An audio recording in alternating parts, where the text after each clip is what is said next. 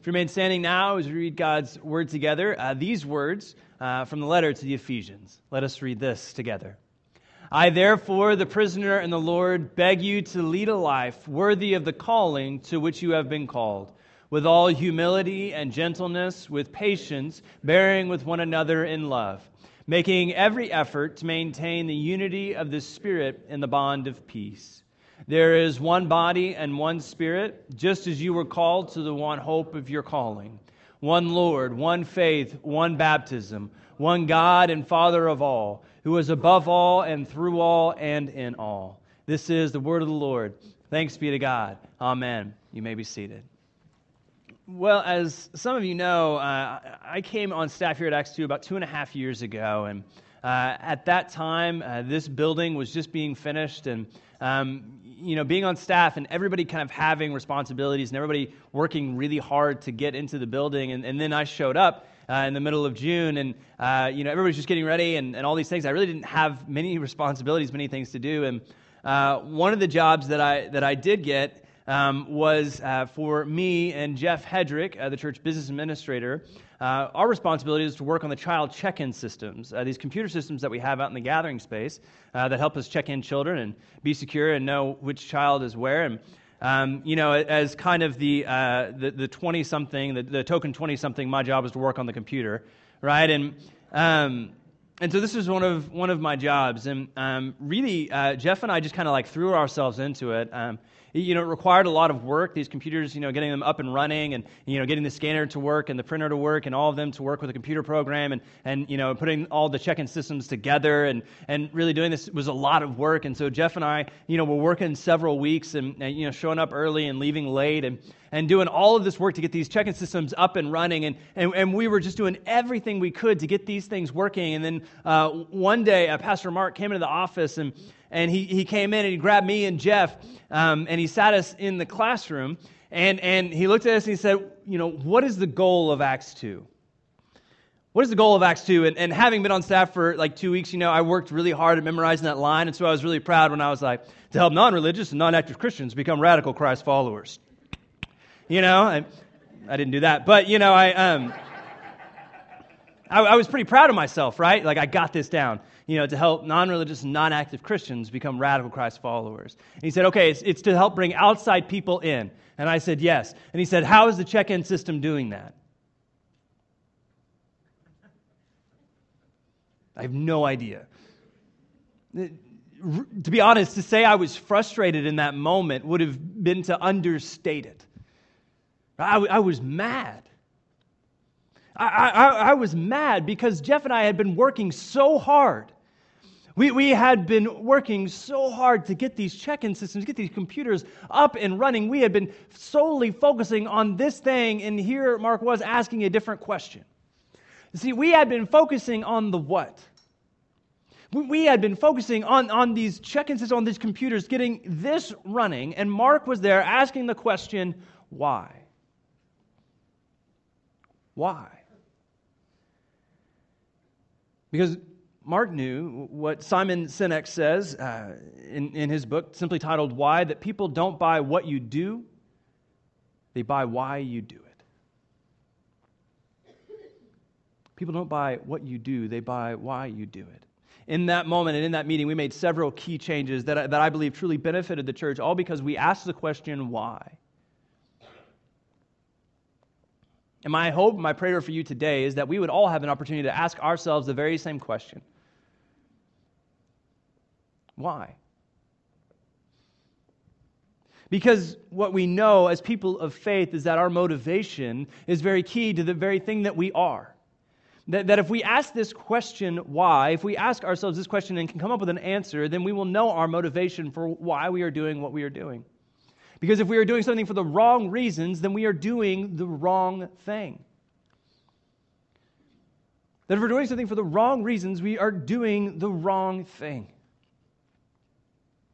Because if we're only focused on the what, if we're only focused, if we only work in our job to get paid, then we're doing it for the wrong reasons, we're doing the wrong thing. That if we truly have a passion around it, If we truly believe in what we are doing, then we will work no matter how much money we get paid or how little we get paid. And we will work long hours, pour blood, sweat, and tears into it because we believe in it. So I want to ask you, why are you doing what you are doing? Why are you doing what you are doing? Maybe it's your job. Why do you work where you work? Or maybe it's about your family. Or about your life, your practices, your habits. And it's about the way you spend money. Why do you spend money the way you spend money? Why do you live where you live? Why do you have the friends that you have?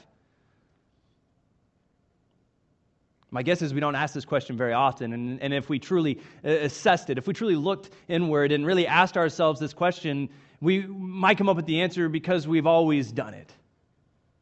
Right? It's just what I've been doing as long as I can remember. This is just, what I was supposed to do, I guess, because I've been doing it. And friends, that's not the right answer. And so ask us again, why are we doing what we are doing? Because if we're doing it for the wrong reasons, then we're doing the wrong thing. Paul asked this question when he writes to the Ephesians, the church in Ephesus. And when he writes to Ephesus, he's actually writing to the capital of Asia Minor, a very busy metropolis full of diversity, full of different people from all walks of life. And he writes this letter. Some scholars debate whether it was actually Paul or whether it was a devotee of his. Depending on the author or the date, depends on the author. So anywhere between 59 and 90 AD. But what's important to note is that the writer was in prison when he wrote it. The writer was imprisoned when he wrote it, and because he believed in what he was doing. Because he knew the why, because he full-heartedly believed this, even though he was in prison, and he would have to depend on the kindness of others to bring him food. There was no food distribution in the prison systems in this time, that he had to depend on the kindness of his friends, his family around him to deliver him food. He would also ask for pen and paper for quills that he could actually write letters to churches around and actually encourage them in the faith while he is in prison. And from there, he writes words like this, that I, therefore, the prisoner in the Lord. Notice here, he doesn't distinguish the fact that he's actually in prison. He says, I, prisoner in the Lord, beg you to lead a life worthy of the calling to which you have been called. That we are called to lead a life worthy of our calling. Lead a life worthy of our calling. Notice what does not get said. Right?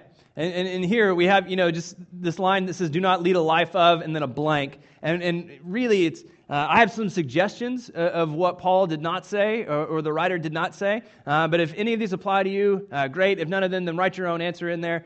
Do not lead a life worthy of someone else. Right? Lead a life worthy of your calling. Do not lead a life worthy of someone else. We are not called to live somebody else's life. And we are not called to live somebody else's calling. That God has given you gifts, graces, that God has blessed each and every one of us to be the best us we can be. To be the best us we can be and nobody else.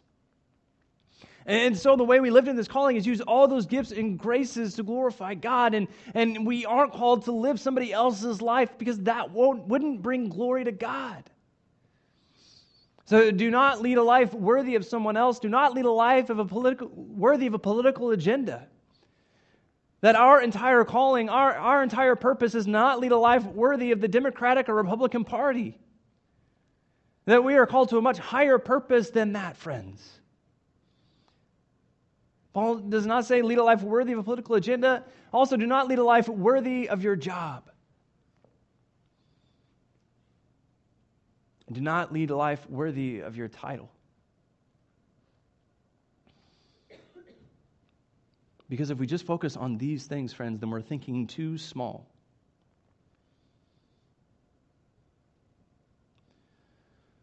Paul says, lead a life worthy of your calling. Lead a life worthy of your calling. That this calling that the writer is focused on is the why, that calling is why, that if we find our calling, then we have found our why we are doing everything that we are doing. And if we ask the question why, if we ask the question why of ourselves enough, we will get to that calling. We will get to that thing, and then everything else will drive out of that. Everything else will stem from our why. Everything else will stem from our calling. And notice whenever Paul writes to the church in Ephesus, whenever he does this, he does not give them just like each individual jobs, right? You stand over here and you go do this and then you go do that. He doesn't give them each individual jobs, but he asks them about their calling. He asks them about their passion. And he starts to give them this framework. And he says, if you start to operate in this way and in this manner, you will find it. Right? He gives them this framework and he says, operate with all humility and gentleness, with patience, bearing with one another in love, making every effort to maintain the unity of the Spirit in the bond of peace. It says there is one body and one Spirit, just as you were called to the one hope of your calling. One Lord, one faith, one baptism, one God and Father of all, who is above all and through all and in all. He talks about unity. Be unified because God is unified. But what does that unity look like? What does it mean to be unified? One thing unity is not is it is not uniformity. That thanks be to God, we do not have to be the exact same people. Right? That all of us have been given a calling. God has blessed each and every one of us, and God has called each and every one of us, and all of us are called to live out that calling in a different way. That we are not called to think and act and be the same people, that we are called to be a little bit different. That we are called to have diversity in our community of faith. And what we realize, as people who have a particular kind of wealth, we get to make a lot of choices for ourselves. We get to make a lot of choices, and what we find is that most often we will choose to be with people like us. And so we'll move into neighborhoods where people think and act like us, and we will have our children go to schools with people who act and think like us, and then we'll do different activities and all of these things because these people operate like us. And what we find is that we start to lean towards this uniformity and miss the diversity. That the church is one of the last places. The church is one of the last places where people can gather together and disagree. And disagree, thanks be to God.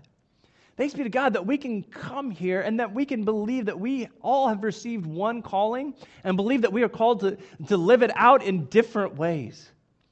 And we are called to have diversity, friends. We are called to have diversity in our lives and people who disagree with us, and that is a good thing, friends. It is a blessing when it happens. Because we have all received the same calling. And that is to glorify God. To glorify God. And, I don't believe that God has called each and every one of you to be ministers. I don't think that's what, each and every one of us are called to be. I think that would be uniformity and not diversity, that each and every one of us has been blessed with an ability to be a mom, a dad, a husband or a wife, a sister, brother, a friend, a doctor, a nurse, whatever it is. All of us have been blessed to be something. And the way we glorify God is not only to come here on Sunday morning, not only to come here and to worship God, but the way we glorify God is to use all of those gifts and graces that we have been given. All of those gifts and graces to be you and just to be the best you can be. By the grace and glory of God, because Christ died for us.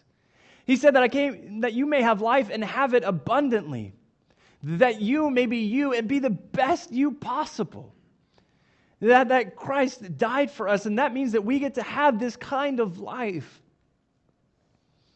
Because if we live life just like everyone else, we'll be tired and exhausted and angry, and people will look at us and see no difference in our lives, and this will not be a witness. If everyone looks at our lives and sees no difference between people standing there, then our lives won't be a witness. We will lose the salt. We will lose the difference. Right? It says God has blessed you with a calling. Live a life worthy of it. Because our calling is not only for our benefit, but is for the benefit of those around us.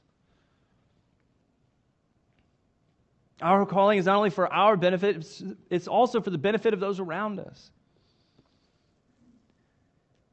That when we start to be the best people we can be, others will look at us and want the same thing. They will see the joy that we have and they'll ask about it. And we will call to be an accounting of it. And they will say, why are you so happy?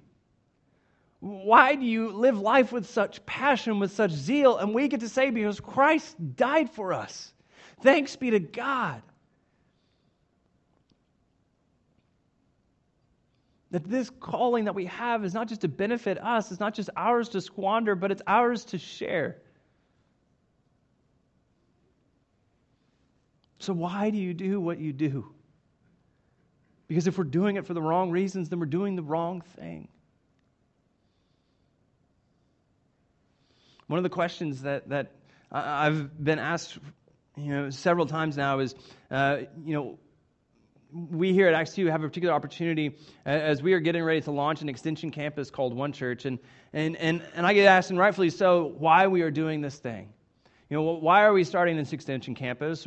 Why are we doing this? And as kind of the campus pastor, I get to give an accounting of that. I get to give a reason for that, and I get really excited about that. One of the reasons that we are starting an extension campus is because there are 28,102 people within a 5-mile radius of Acts 2 that do not have a church home. Over 28,000 people within a 5-mile radius of here have no church home. And I want you just to imagine those people. Imagine those 28,000 people, and maybe their families, or maybe they're single, or just imagine them. And what do these 28,000 people do in the midst of a crisis? Now, I know church is not just here so that we can have a fix for our crisis, but what we realize is that most people realize their need for faith when a crisis comes. What will these 28,000 people do when their parent dies? When they find that their child has been experimenting with drugs? What will these 28,000 people do when they get laid off?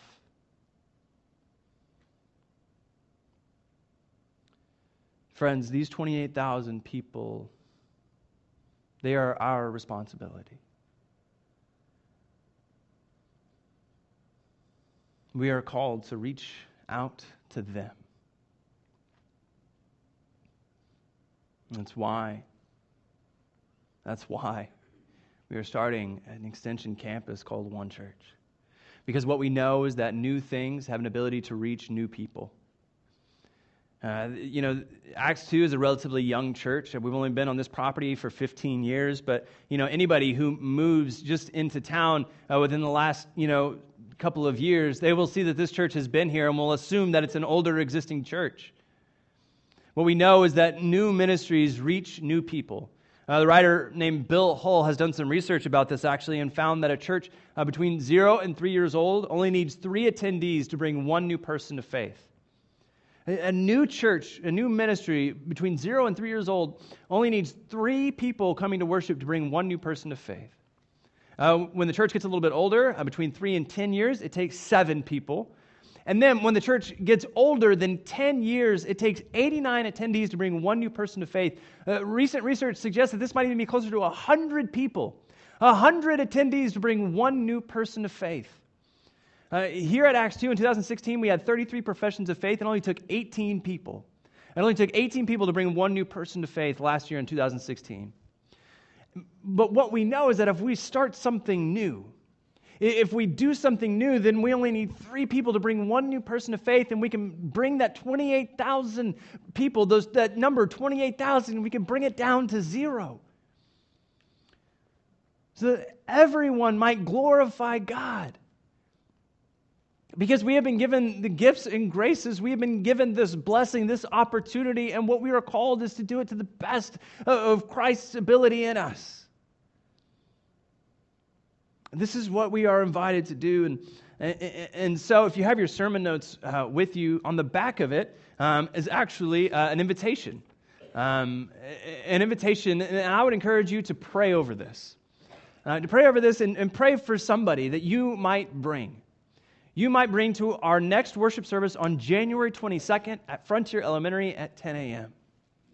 And what we are trying to do is reach new people who do not have a church home. And I hope that you will pray about this. You might make sure that was a good catch, right? You might make sure that you have, all the things filled out, or else you didn't, pay attention. But then you'll have the January 22nd. You might hand them a flyer and say, I don't know if you have a church home, but I'd be willing to go with you. I'd be willing to bring you. I'd be willing to pick you up. I'd be willing to meet you at the door. I'd be willing to do anything it takes to be able to meet you at worship on January 22nd. Because we know that 28,000 people do not have a church home, do not have a life-saving relationship with Jesus Christ. So that is why we do what we are doing. I ask you again, why are you doing what you are doing? Why do you have the job you have? Why do you have the habits you have? Why do we spend money the way we spend it? Why do we live in the neighborhood we live in? Why do we treat our friends, our family the way we do? I invite you to pray on that. And then once you've prayed on that, I would ask you to have the courage to trust somebody else, to ask them the question about you. To find a friend, somebody who knows you very well, and ask them, why do I do what I do? Why do I have this job? Why do you think? Because we might think we know the answer. We might think, it's very clear, it's this thing, but if it's not obvious to our friends, if it's not obvious to those people who are closest to us, then we're not doing a good enough job. I would encourage you, I would invite you to ask your family, your friends this question about yourself. Say, why do I do this? And then once you receive the answer, I would encourage you to ask for the power of the Holy Spirit to actually make the change. To actually go and live differently. And what we know is that change is very difficult. And change is nearly impossible to do alone. And so what we know is that if we are going to change, then we're going to need a community.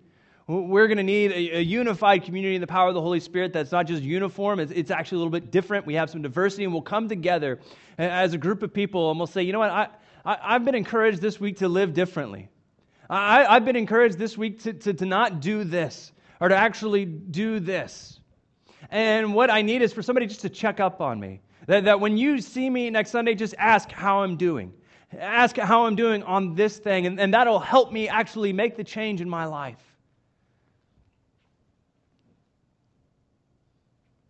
Because if we never ask this question, friend, if we never ask the question why, then nothing will change. If we never ask the question why, then nothing will change. But in fact, amazing things can happen when we start asking the question why. Amazing things, friend. We could actually change this world if we just started to ask this question, why?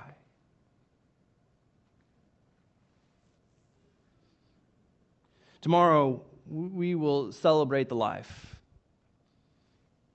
of Dr. Martin Luther King Jr., somebody who asked this very question.